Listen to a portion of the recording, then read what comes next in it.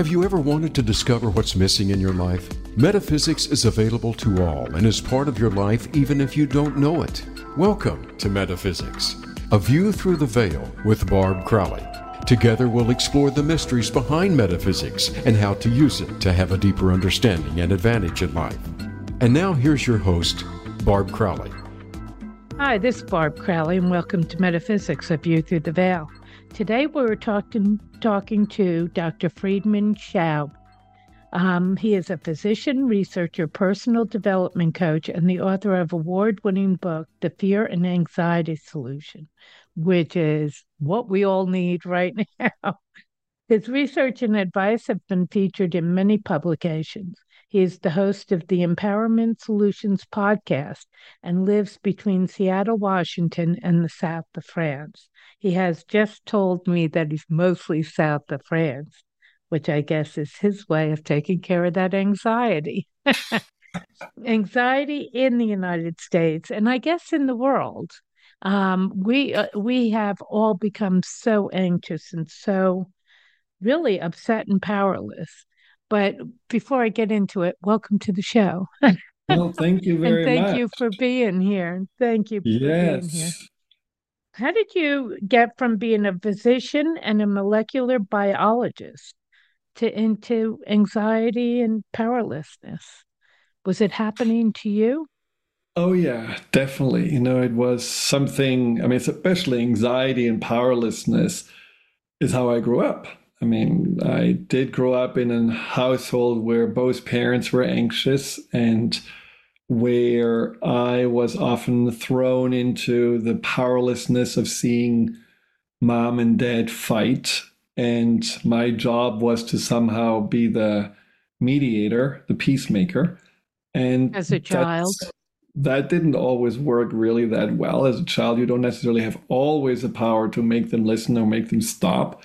And so there was powerlessness. And then there was, a lot of what my parents were worried about were finances. I had no power over their finances. But it got worse, like World War III was coming any day now. This was at a time where there was in the Middle East some conflict, and they were absolutely freaked out because they both were children from the Second World War. So the Third World War was just something of, an inevitable event that they believed in. And that made me feel powerless too, of course. And I developed all these symptoms of panic attacks. I had anxiety just on a daily basis, but I also had OCD, where I had this magical thinking of if I do something, everything's going to be fine, like straightening carpets. If I don't do it, bad things going to happen. So I knew anxiety very well, and the anxiety went then, it morphs anxiety. It's not always the same. My anxiety went then into the performance anxiety because I knew only if I have straight A's and I'm the best in class, I'm going to get love and attention. And so that continued then into my medical career and beyond. And at some point I realized, whatever I'm doing to make the anxiety go away is not working. Whether it's like just, always trying to perform and outperform myself, well, you get a little pat on the back.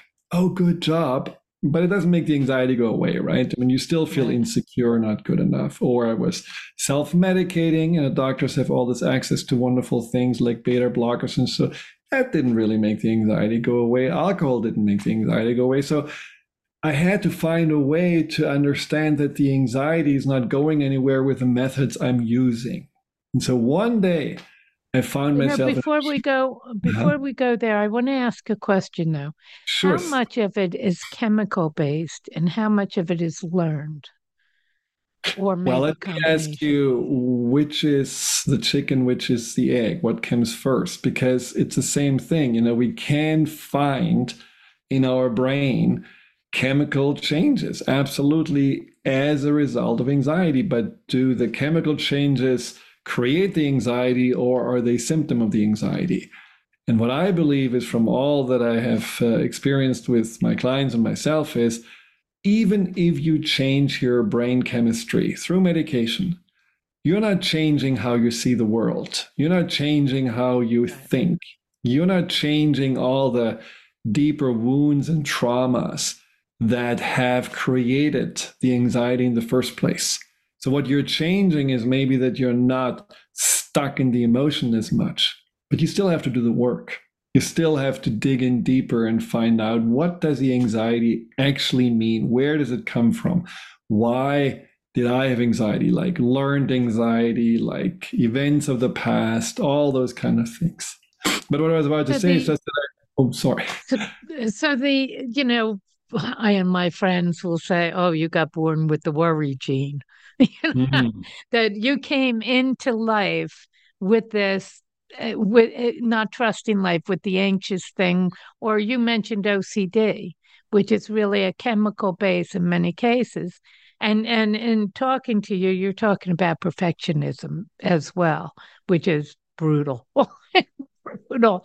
But, I mean, you can see little kids with the worry gene, what I call the worry gene. I mean, they're 2 years old and they're worried about everything, and some of it's learned and some of it's not. And some of it, I think, is just chemical. You just got born with the worry I gene. don't believe But that. you don't think so? I don't believe it. I don't believe in Yeah. the chemical, Basis of explanation, it. because Hmm. what they have found, also is that in the womb, you learn how to worry.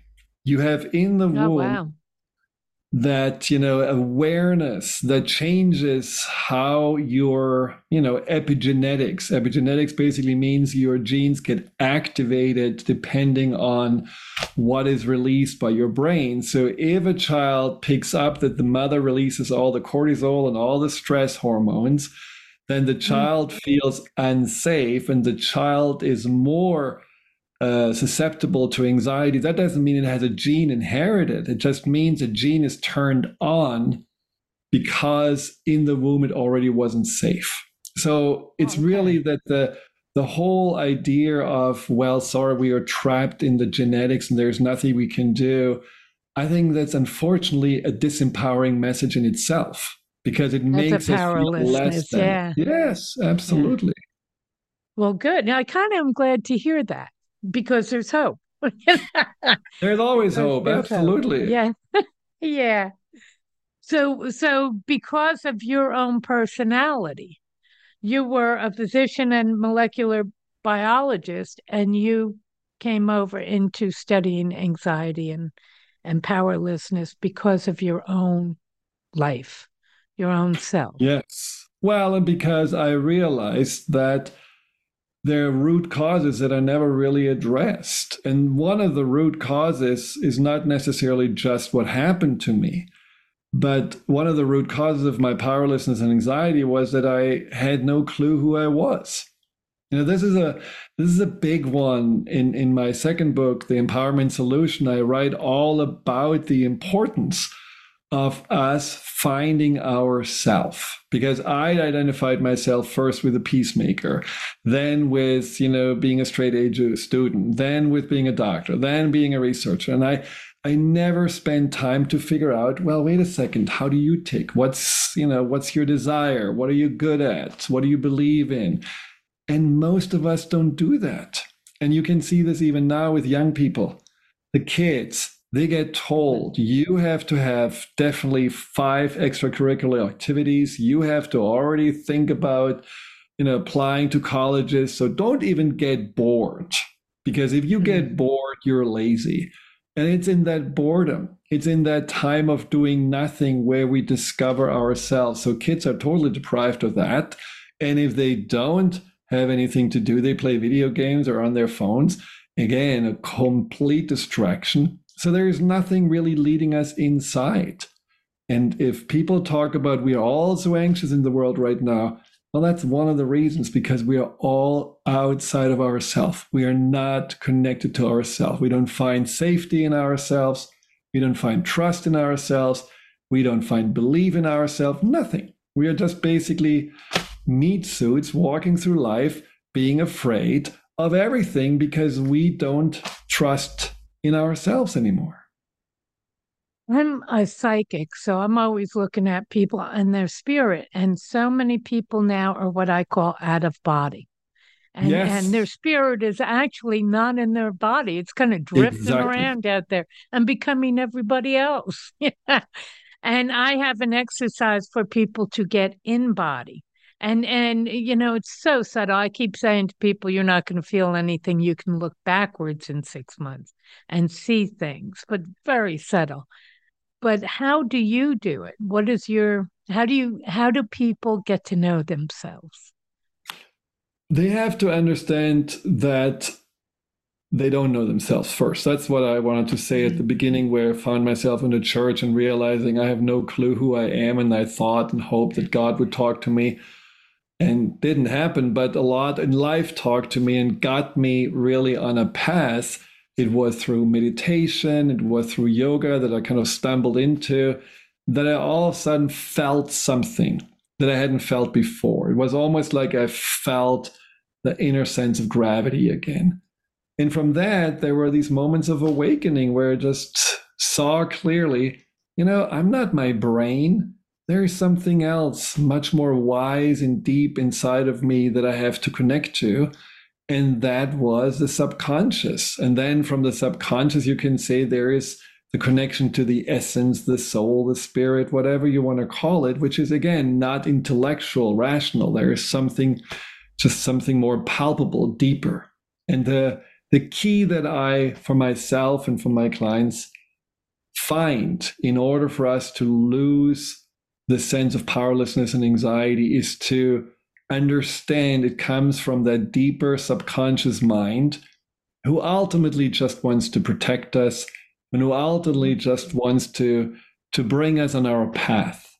And so when we see, wow, there is just something deeper that actually has a good intention, but it's not really working anymore when I'm freaked out all day long, we can start to communicate with the subconscious. We can start to rewire the way it has been seeing us in the world and make real change happen. So that's a very, very powerful way. Is that what you call survival mode? The survival mode is what the subconscious has designed for us in order for us to be safe and be loved. So for me, the survival mode was being a perfectionist and being a helper and pleaser. For others, it's being, all invisible, not being seen, just very small. For others, the survival mode is being the chameleon, always blending in, just adjusting to the environment. Don't break the radar. Exactly. Break the radar. Yeah. You don't want to come above the radar because then you're in the shooting range. That's right. I know survival mode. And being anxious is a symptom of the survival mode. When you're anxious, let's say one survival mode is being the victim because you were victimized in the past. And so you're always anxious and you don't trust anything and anyone. And you always repeat in your mind that the past can just come back again. So there is no hope. That feels very powerless. But for the subconscious, it says, well, it's better be safe and small and, expecting the worst and getting disappointed, having your hopes up and only getting them dashed again. So it holds you in that small place because it doesn't believe that you have, the ability and the strengths to change that. And this is where we have to do the work. We have to show our subconscious we are not these little kids anymore that need to be protected, but that we are reliable, trustworthy adults that can actually take care of life and become the creators of our reality. But that's where we are lacking because we are not doing this. We are not trustworthy. I wasn't trustworthy. My subconscious didn't trust me because I said a lot of things like, oh yeah, I'm going to really now start taking care of myself, but I never did because work was more important or relationships were more important. I'm going to be healthier, but I don't really have time, so I eat bad food and drink and smoke cigarettes because it makes me feel better. All those things that I promised myself I didn't do, my subconscious says, well, sorry, you're not a good driver. I'm going to stay in the driver's seat. And that's what most of us doing who are anxious. We are not showing that we are trustworthy. For whatever reasons, we don't necessarily know that this is a key to make the subconscious stop being this overprotected nanny that keeps us in these survival patterns. I uh, everybody's empaths right now and loves being empaths, and I'm the person that says not good because again, that out of body thing, as you become everybody else, you do things that take away the trust. So let's say I use as an example, I'm in a restaurant and I order Brussels sprouts. And as they're going to get the Brussels sprouts, I remember I hate Brussels sprouts. Why would I do this? And now I'm going to have to eat them because there are other people at the table and I'm embarrassed to say, I hate Brussels sprouts and I just ordered them. But most, and the worst thing about being an empath is I've picked up other people's ideas and I'm actually almost ordering for somebody else, who loves Brussels sprouts. But the worst thing about being an empath is it erodes trust in yourself. That why would I do that? And I no longer can trust myself because I've done something like that. And it just erodes the trust, unnerves you. You don't know who you are. You don't know, you can't trust anymore what you think. And if you can't trust that, you really can't trust anything. And I actually went into psychic work to be able to see through other people myself because the belief was you can't know yourself. And I do find conversation with the subconscious to be almost impossible, frankly. I mean, I have sat with people who have told me that they don't drink while they drink. They are actually taking a sip of an alcoholic beverage and telling me they don't drink, and they're totally serious. And, people, and we all have it, will do things that we are completely unaware that we're doing and actually have a story that we don't do this. Do you Well, that's a understand what I mean? disconnect. Totally. I mean, that's where the Yeah, conscious and the subconscious are not communicating and not right. even collaborating. But you cannot blame the subconscious for that. It's our No, conscious mind basically lying to ourselves when the subconscious says, constantly. well, I guess drinking is what makes you feel calmer. And when you feel calmer, you're not freaking out. And then you're safer because when you're not safe and when you're not calm, something bad's going to happen. All these things have a method to the madness. But why would you say that it's impossible to communicate with the subconscious? I don't know how to because I have seen so many people like that tell me that they don't drink while they drink. That people are so, they can't see themselves. So they're so out of touch with who they really are. But they And don't pay attention to themselves. I know people who tell me all the time how neat they are and they're totally in control and have everything in them. And I go into their house and they're total slobs, which is perfectly fine, but they don't know that. They actually think they're neat. And they're so far from that, and think they're organized and, 20 minutes to find the keys to leave. It's so really we can't see ourselves. And I kind of believe that Well, we we just can see cannot see ourselves, ourselves. but I think we don't take the time to see ourselves. I don't think that we listen closely enough. Most people are very uncomfortable being by themselves and listening to their inner voice because it's not often a pretty voice. Sometimes it's negative thinking, sometimes it's self judgment, sometimes it's worry. And so, who wants to listen to that? And so, that's where we get more into, like you said, being outside of ourselves, rather having the TV on than listening to our own inner radio station. Yeah, if you're not listening or paying attention to your thoughts, if you're not really want to be aware of your emotions, if you don't tune into your body, these are all three ways the subconscious communicates with us: physical sensation, emotions, and the spontaneous thoughts. And then, of course, the dreams. If all of those things are not in our awareness, yeah, it's not the fault of the subconscious that there is no communication. It's our fault consciously to not tune in. So in listening to yourself, don't you constantly have that survival mode, chatting away? 24/7. Do Right. this, do that. Oh my God, this is out of line, that kind of thing. How do you get past that voice to the other voice, to the real voice?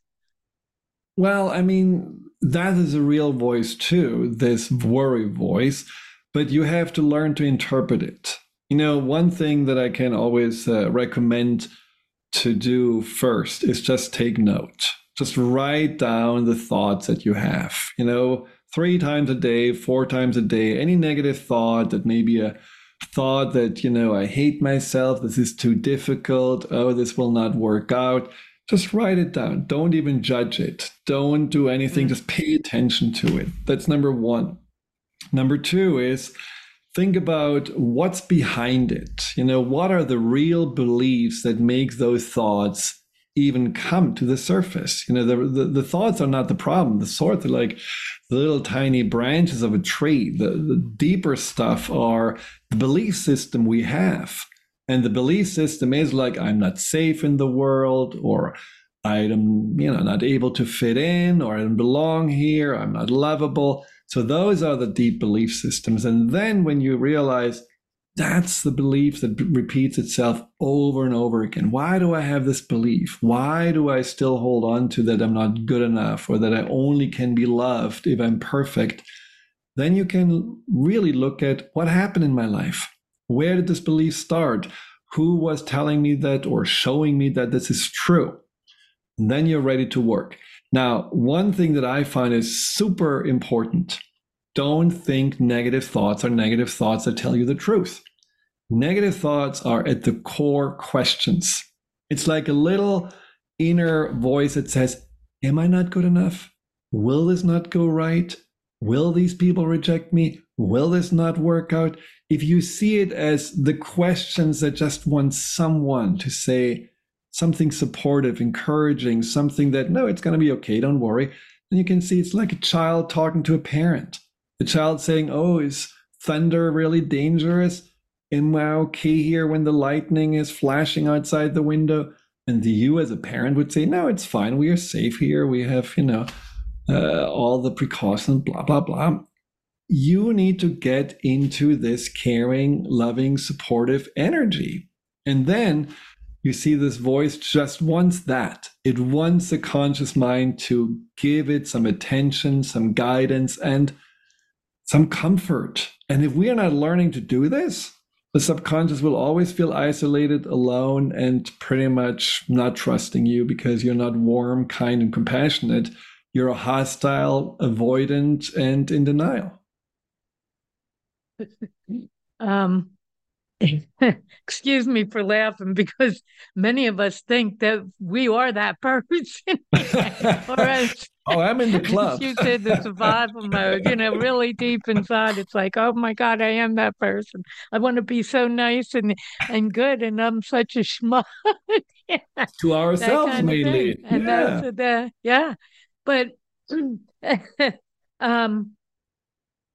so free floating, what I call free floating anxiety, where you can't pinpoint what you're nervous about. Like, you're safe, you're in your house, you have a job, everything, every place you look, you are safe, and yet you're afraid and you're not safe. So you don't know why this is. I call it free floating anxiety.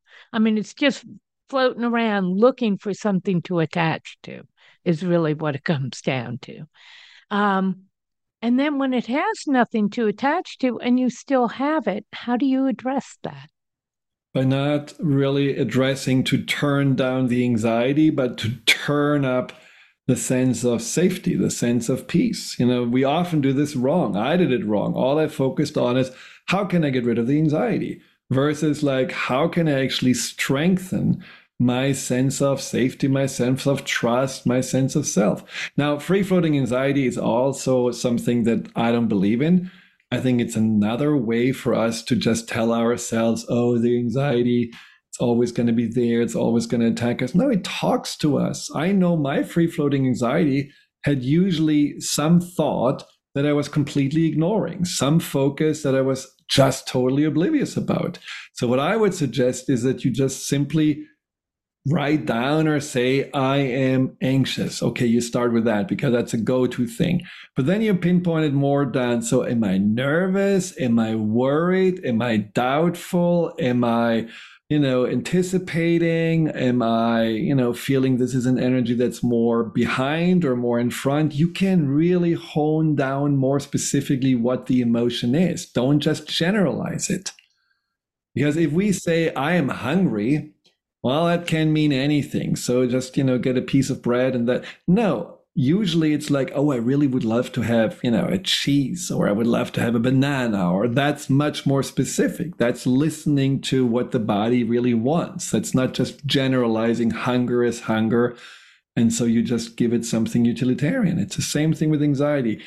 Be more specific. And when you then know, oh, I'm worried, and then you ask yourself what I'm worried about, or you're saying like, I regret. Oh, wow, regret. What do I regret? Yeah, yesterday I remember I said to my mom I won't help her in the garden, and then she was a little upset, and I regret it, and I feel bad, and that makes me still anxious. I mean, you can track back where the anxiety is not an useless energy. It's just sometimes a little subtle, and we have to pay a little bit more attention. So when feeling it, actually sit down and investigate it. And be with it. Yes. Yeah. Don't try and avoid it, investigate it. You know what? With that, I'm going to take a break right now, and then we'll come back and take a look at the avoidance and, people pleasers and all of that that got us here. Okay, we'll be right back.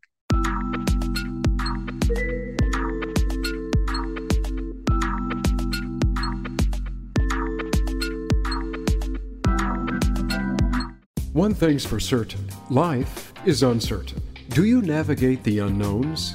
Visit aviewthroughtheveil.com to sign up for psychic readings and classes with Barb Crowley. You can schedule one-to-one sessions with Barb for personal and relationship counseling, pet communication, mediumship, career and business direction, or sign up for one of her classes. Everyone has answers through the metaphysical plane, but they need help to access them. Get the help you need today. Visit aviewthroughtheveil.com.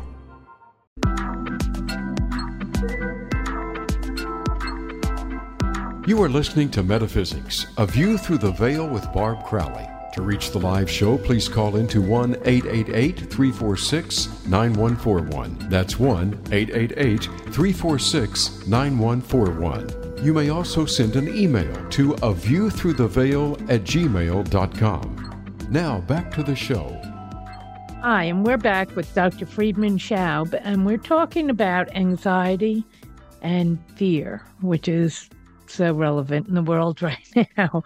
And one of the things that we're going to talk about, which he's mentioned before, is the invisibility, how we want to stay small and hidden. And let me have you take that. And then I want to go into my favorite, procrastination. So let's start maybe with the invisibility. Well, invisibility is such a shame, because when we decide to not be seen, basically we are saying either all of us is not supposed to be here, or it's not safe to be here, or parts of us are not supposed to be seen. Some people are just really not wanting to leave the house because it's really scary out there. Some people just don't want to have any relationships, so they do their job, but they keep everyone at arm's length, and they always dress in very unobtrusive colors and just don't hope for more. It feels much safer to be this little shrinking comfort zone. And some people say, no, I am out there, I'm social, I am successful, but they never dare to be seen as vulnerable. They never dare to show their feelings or their weaknesses. So they are also invisible. And the problem is that we are often invisible to ourselves because we don't really see who we are.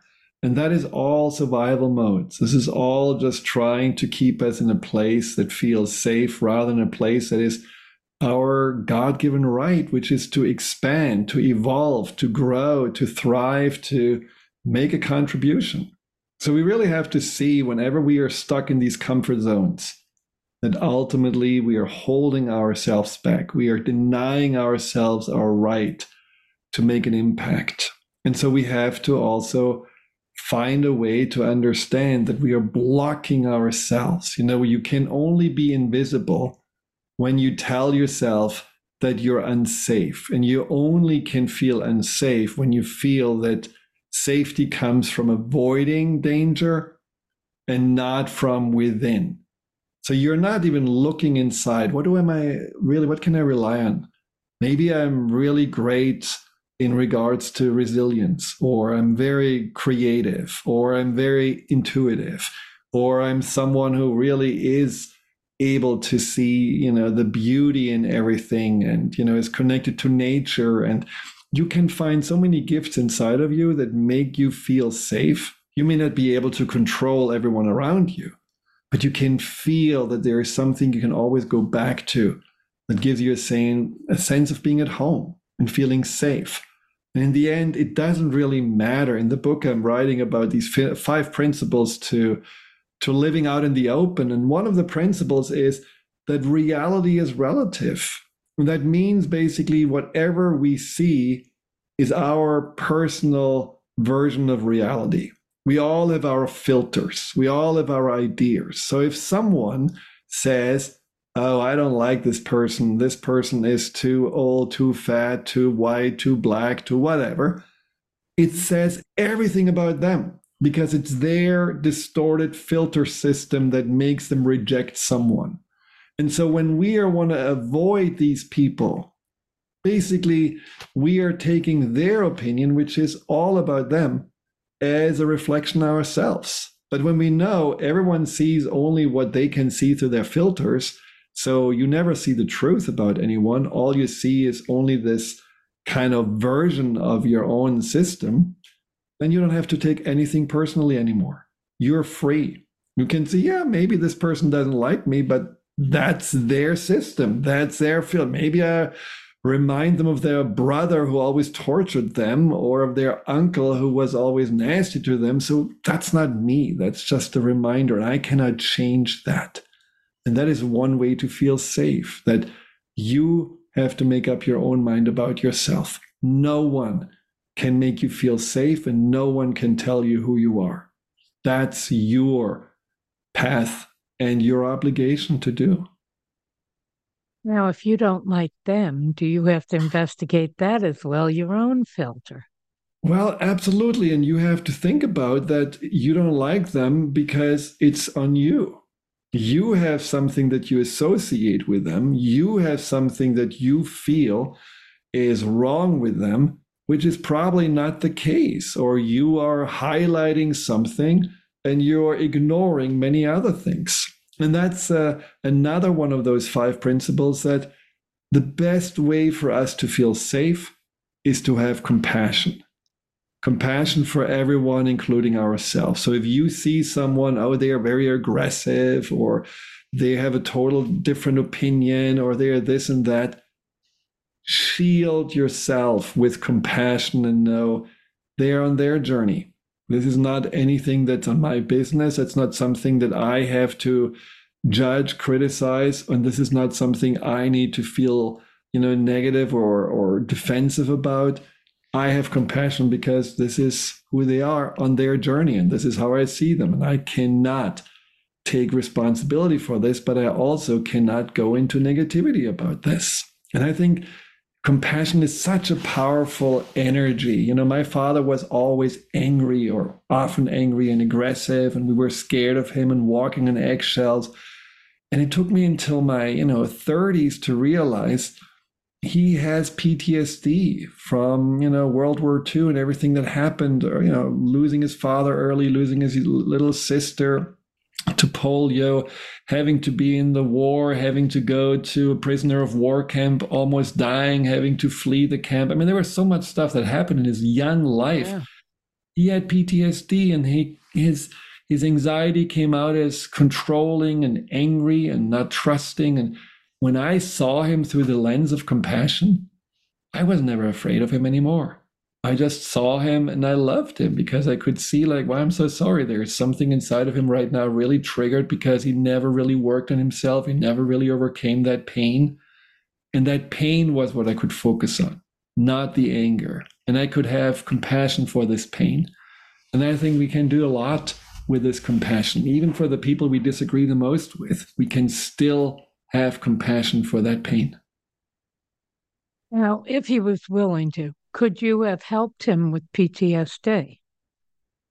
I mean, if he would have been willing to get help, pretend I would he's have willing. loved to help him, but I'm not sure that he would have wanted to have help from his son. So maybe I would have to give him a referral. Yeah. But yes, definitely PTSD is not something that we are, again, stuck in, or it's a scar that's going to always ache. No, it's ultimately something that also just says you haven't resolved that. When we, again, looking from the perspective of the subconscious, a lot of the trauma that comes up over and over again is not the trauma that is the problem. Trauma is a big word these days. It's really the unresolved questions at the core of the trauma that are the issue. Why did this happen? Could I have prevented this from happening? Does this say anything about me? Is this something that I have to blame myself? Is this something that repeats itself? These are all trauma questions that we need to resolve.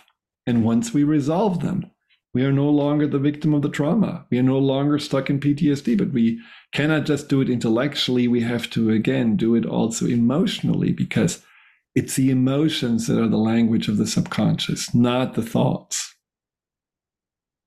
I always believe that females all over the world carry a fear that they're born with. They're born vulnerable because of the lack of strength.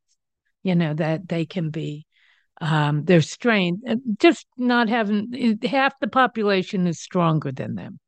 The men are stronger than women. That physically, yeah. Oh no, emotionally, I think women are, whoa, so much stronger. But physically, and they're born with that vulnerability. And I think it's in women all the time. But it's true too. A woman can be overwhelmed by a stronger person, and half the population is stronger. So women are always vulnerable to not being able to take care of themselves in those situations. That to me is real. It just is. And I don't care how much you bulk up, half the population stronger.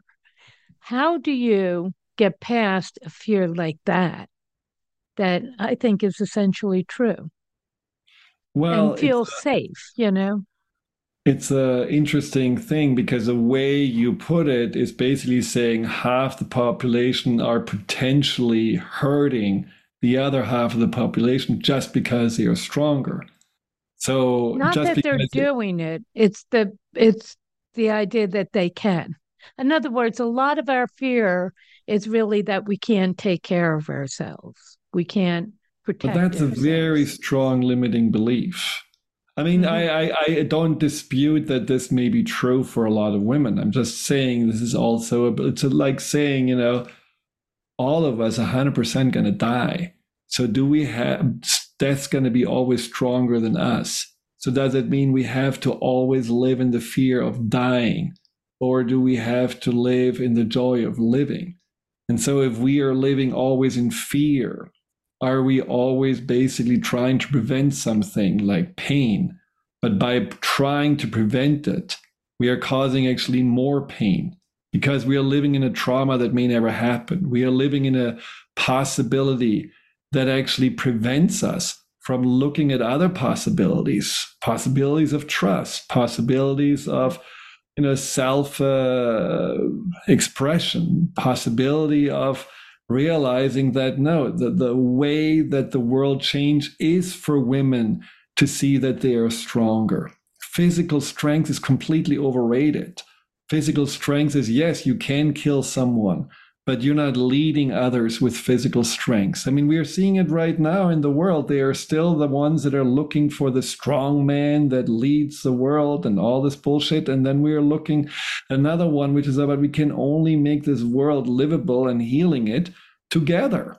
We cannot do this against each other. We are all in the same boat. We are all dealing with the same nature, with the same problems. And if we are not seeing each other as as ultimately fellow travelers, fellow stewards of this earth that have a responsibility to keep it well for our children and the children after us, we definitely will be erased from the planet.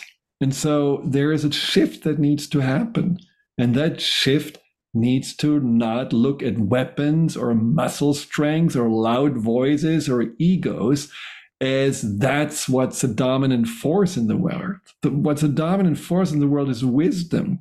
It's the love. It's the connection. It's that what I think, compassion does, this knowing that I can see that behind your facade of anger is fear or is pain. That is real power. I have seen, hundreds of my clients that have been raped, that have been abused, but they have a resilience inside of them that even though physically they were weaker, especially if it happened to them as children, they were still the stronger ones because they did not give up on love. They did not give up on having a partner. They did not give up on knowing that what happened to them didn't define them, but that they actually defined by preserving the light inside of them, preserving the goodness inside of them. So they walk through life with their heads up high, not in fear, when it's going to happen again, but much more in the knowing, no matter what happened to me,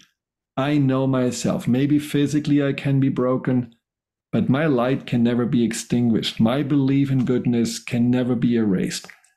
Those are the people I admire. The reason I brought that up is a friend of mine, a guy, we were taking a walk last night, and he said, let's go walk in the park. And every cell in my being said, let's not. Let's not. Again, it was a difference in physical vulnerability. And that's really why I brought it up, because I was, when I felt it, it was like, oh my God, why is this? Why does he have no fear at all? And I have fear. I don't feel safe to walk in a park at night, and that's when I realized, because I don't have the physical strength to protect myself. He does. He does. And that's really why I brought it up. It was, it was such an awareness, such a in my face thing. But it's an awareness of a belief. It's not necessarily an awareness of that if you would have been in the park, something bad would happen. I mean, that is the avoidance. I'm not saying that you should go, with blind eyes into these situations that can potentially harm us. 3 o'clock in the worst neighborhood? No, probably not. But we cannot avoid anything and everything just because we tell ourselves there is a possibility that I may be physically not as strong. Because when you're a psychic, you probably also have a high belief in a higher power. And I think the trust needs to go beyond the trust in our muscle power, in our physical strength. We have to believe also that there will be I believe strongly in intuition, and I believe the intuition guides us, and the intuition can tell us if something is right or not. I also believe that there is a higher power, whether you call it the universe, gods, guardian angels, whatever you want to call it. They're also looking out for us. I just believe there is so much more to trust in than just physical strengths. And I think that maybe is a belief just to also change that you're safe no matter what, and that it doesn't have to be that you turn into a man in order to feel safe. Or this is the fear where a lot of people buy guns, because they believe the gun makes them feel safe. And then we see where that leads to. Innocent people get killed because we rather shoot them than asking, what do you want? Can I help you? And that is not really a good thing in the world right now. Yeah, definitely not with the guns thing, especially here. It is. But it's the same limiting belief, the belief of, the bad people have guns, so I have to have better guns, more guns, faster guns. And so then we put this trust into the gun. And we are not seeing the gun as a murder weapon. We are killing ourselves to protect ourselves. Maybe some people think that's a good idea. But in the end, I think taking a person's life is a cardinal sin, no matter what we want to see it. And we have to just step a little bit back. Are we doing this too much? This fear and the beliefs around not being safe. And we are not really working on, maybe I need just to learn to trust again. Maybe I need to just to learn to believe. Choose trust. Yes, exactly. Choose trust and not just choose safety. Mm-hmm. And that you have steps to get to that point of choosing trust. Right. You can definitely read both books. They're going to help you to find those. Yeah. In avoidance, which we all do a lot of, and you can tell I do it, is procrastination. Yes. Now I'm putting it with avoidance. Is it not? Or you want to tell me totally. about It's absolutely. Yes. It's a third avoidance pattern. Definitely. And it's a survival pattern because basically we procrastinate anything that makes us feel uncomfortable, anything that we may be failing in the future, anything that potentially could put us out there and then people would judge it. I know so many people that are great in starting something. Oh, I have a fabulous idea. And then they gung-ho. And right before they're finished, they stop. They procrastinate. Oh, I need to have a little bit more time. Oh, I need to do a little more research because they're afraid to get this, whatever they did, out into the world and then people can have their opinion about it. And so they procrastinate finishing. And so the problem with procrastination is not only that we don't get things done or that we are not follow through with our obligations. The problem is that it's eroding our trust in ourselves because we are lying to ourselves. Oh, like you said, with these people that are drinking and saying they don't. It's the same people that are saying, oh, tomorrow I'm going to go to the gym, and then they don't. Oh, tomorrow I'm going to clean up the house, and then they don't. And if you would hear this from somebody else, oh, tomorrow I'm going to come and help you, and the person doesn't show up, well, after the third time, you just erase the number out of your phone because you just don't believe that person anymore. Well, we do this as procrastinators all the time. And so how can we believe that our subconscious finds us trustworthy when we constantly lie to ourselves, when we constantly let ourselves down? So it's a very self-destructive way. So stopping procrastination is not just about paying the bills or cleaning up the garage or getting in shape. Stopping procrastination is about building your trust in yourself again. And as you said, you can only be inside of yourself if you actually trust yourself. And if you don't trust yourself, it's much more comfortable to lean onto somebody or something else than to lean on yourself. So what are the steps to stop procrastination? What kind of steps do you take? There are many of those described, but one of the steps I think that's really important is that you are not stopping procrastination with everything at once. You start with one thing. You look at the one thing that you feel, I really find that's pretty easy. I can get momentum, but it's also a pretty big deal for me to do it. Like, many people I tell, clean up your bedroom because the bedroom is full of clothes or boxes and something, and they have been procrastinating around it forever. And then just get that done. Just tell yourself with a certain amount of time, let's say in a week, you're going to have it cleaned up. Now, the benefit is you sleep better. Your subconscious is a place to rest. There's not this distraction. To make it happen is that you are visualizing what happens if you don't.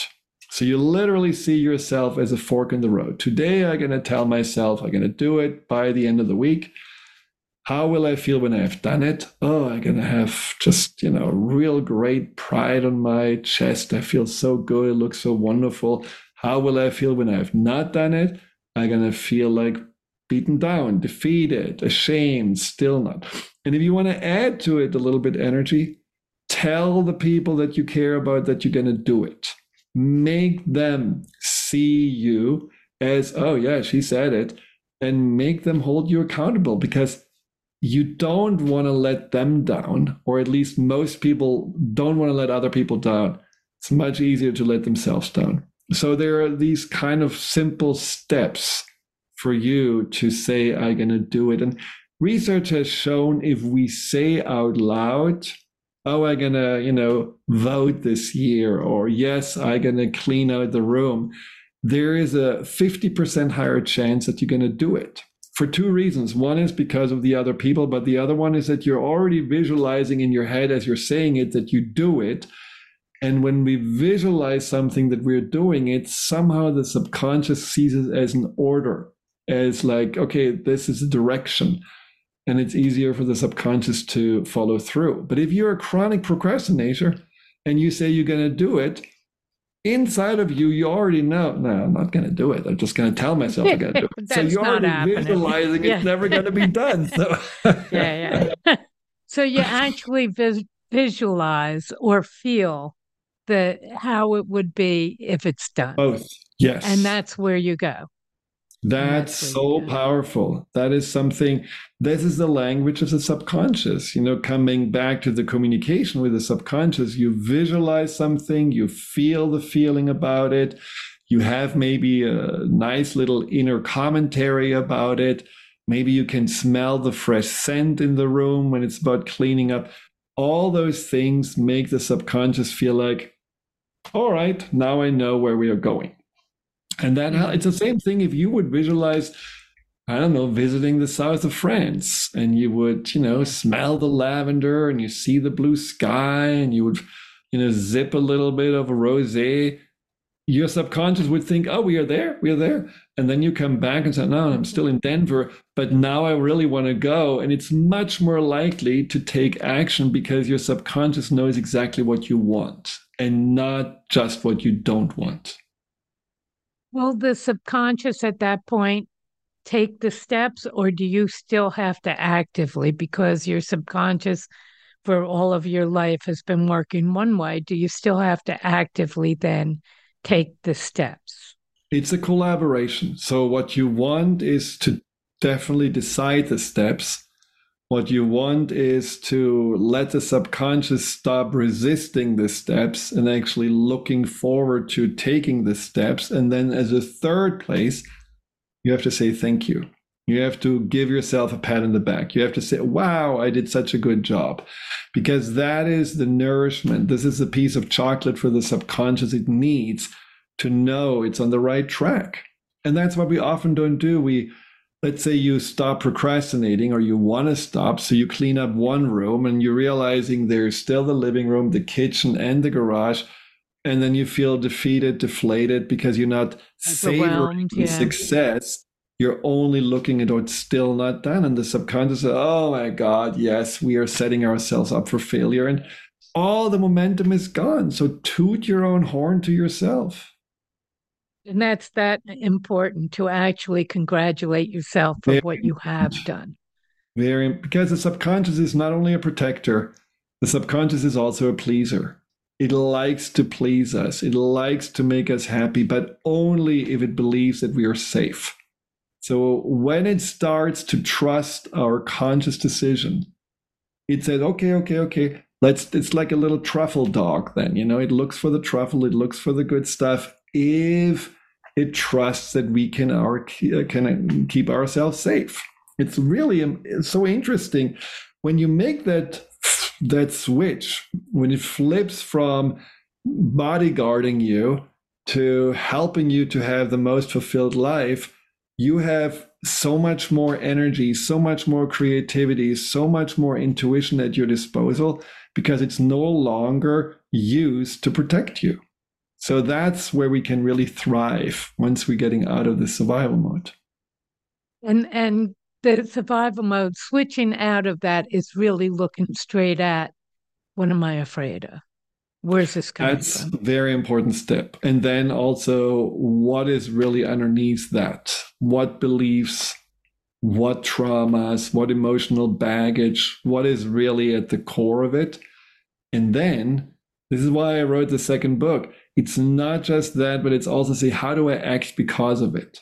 See, when we are, let's say, for example, you would say, okay, I'm going to work on my belief of not feeling safe. I'm going to learn to trust. I'm going to learn to, have more positive self-talk. But then I still don't go in the park. And then I still don't, so you are on the one hand having all these, inner things change, but your external behavior, your patterns are still the same. It's confusing, and the subconscious says, well, she's still living apparently as if there is a reason to be afraid, and then you go right back into the anxiety and this old belief because it needs to be congruent. And if you're not congruent, the subconscious goes more back to keeping you safe than to making you happy.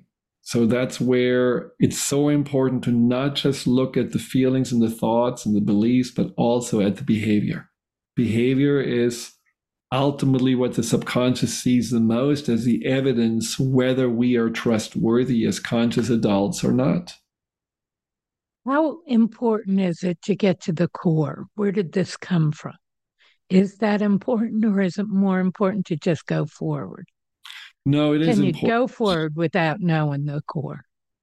I mean, it's important from the perspective of subconscious. It's like the old owner's manual. Let's say I had in my owner's manual needing to achieve in order to be worthy and to get love. And that came from, some events in the past. So I needed to go back to these events in the past and really basically clear these events and make sure that the subconscious knows, no, this was not your fault. This was your parents' anxiety about, not having a successful son. This was your parents' own belief system that you just have taken on. You don't have to carry their belief system of only if you're perfect, you are lovable. You can change your belief system. But it was neutralizing the past in that way is really helpful, because then okay, now I got all this confusion out of the way. Now I can write a new owner's manual. And my belief is I need to find self-love and self-worth based on who I am and not on what I do. I need to, first of all, accept myself for everything, my faults, my strengths, my shortcomings, and then have this drive to continue to grow and evolve. And only then I'm going to feel like, yeah, I am lovable for who I am, but I'm also always kind of eager to discover more what's possible for me. I'm never going to get stuck in, saying like, oh, I'm perfect now. That's great because everyone else finds me perfect. No, it doesn't matter what other people think. There's always inside of us, like the universe that expands. We continue to expand, and there's so much more to discover with each and every one. On that note, we have to stop. And there are so many more questions I have, but we've got to stop. And I want you to tell everybody where they can get hold of you and get hold of your books and whatever else you have coming up. Well, you can find me on YouTube, on my Dr. Friedemann Schaub channel, where there are about 500 videos. And so there are a lot of things that will continue the conversation about powerlessness and anxiety and survival modes and how to get out of those. My website is drfriedemann.com. It's drfriedemann.com. I do individual breakthrough programs, one-on-one sessions. I also have a video seminar that's coming back up very soon from now. You have a lot of tools that you can get for free. On the side, you have also links to the books, which can be found in Amazon, Barnes & Noble, bookstores, wherever. And browse around. There's definitely a lot for you to already get inspired. You're definitely no longer invisible. You've made yourself visible, which we appreciate. Thanks so much for being on the show. I've really enjoyed it. It's a great subject, and it's so needed right now. Thank you. Thank you. Bye-bye for now.